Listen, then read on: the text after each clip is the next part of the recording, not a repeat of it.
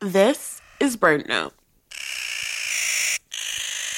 Clark's Nutcracker is a clever corvid that has a special relationship with a tree called the whitebark pine. Unlike most trees, whitebark pine cones don't open on their own. Clark's Nutcracker is one of the few species that can pry these cones open. And they have huge seeds inside. High effort, high reward.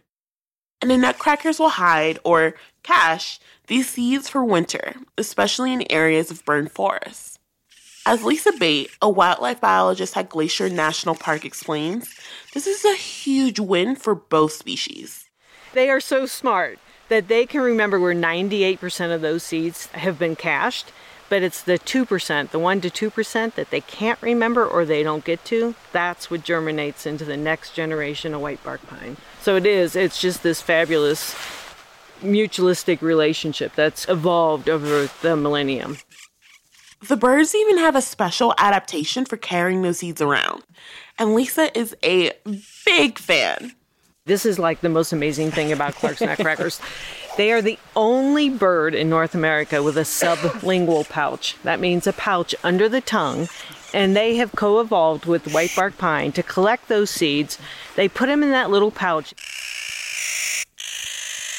Learn how changes in the environment are affecting the bond between birds and trees on our podcast, Bring Birds Back. Find it in your favorite podcast app or on our website, birdnote.org.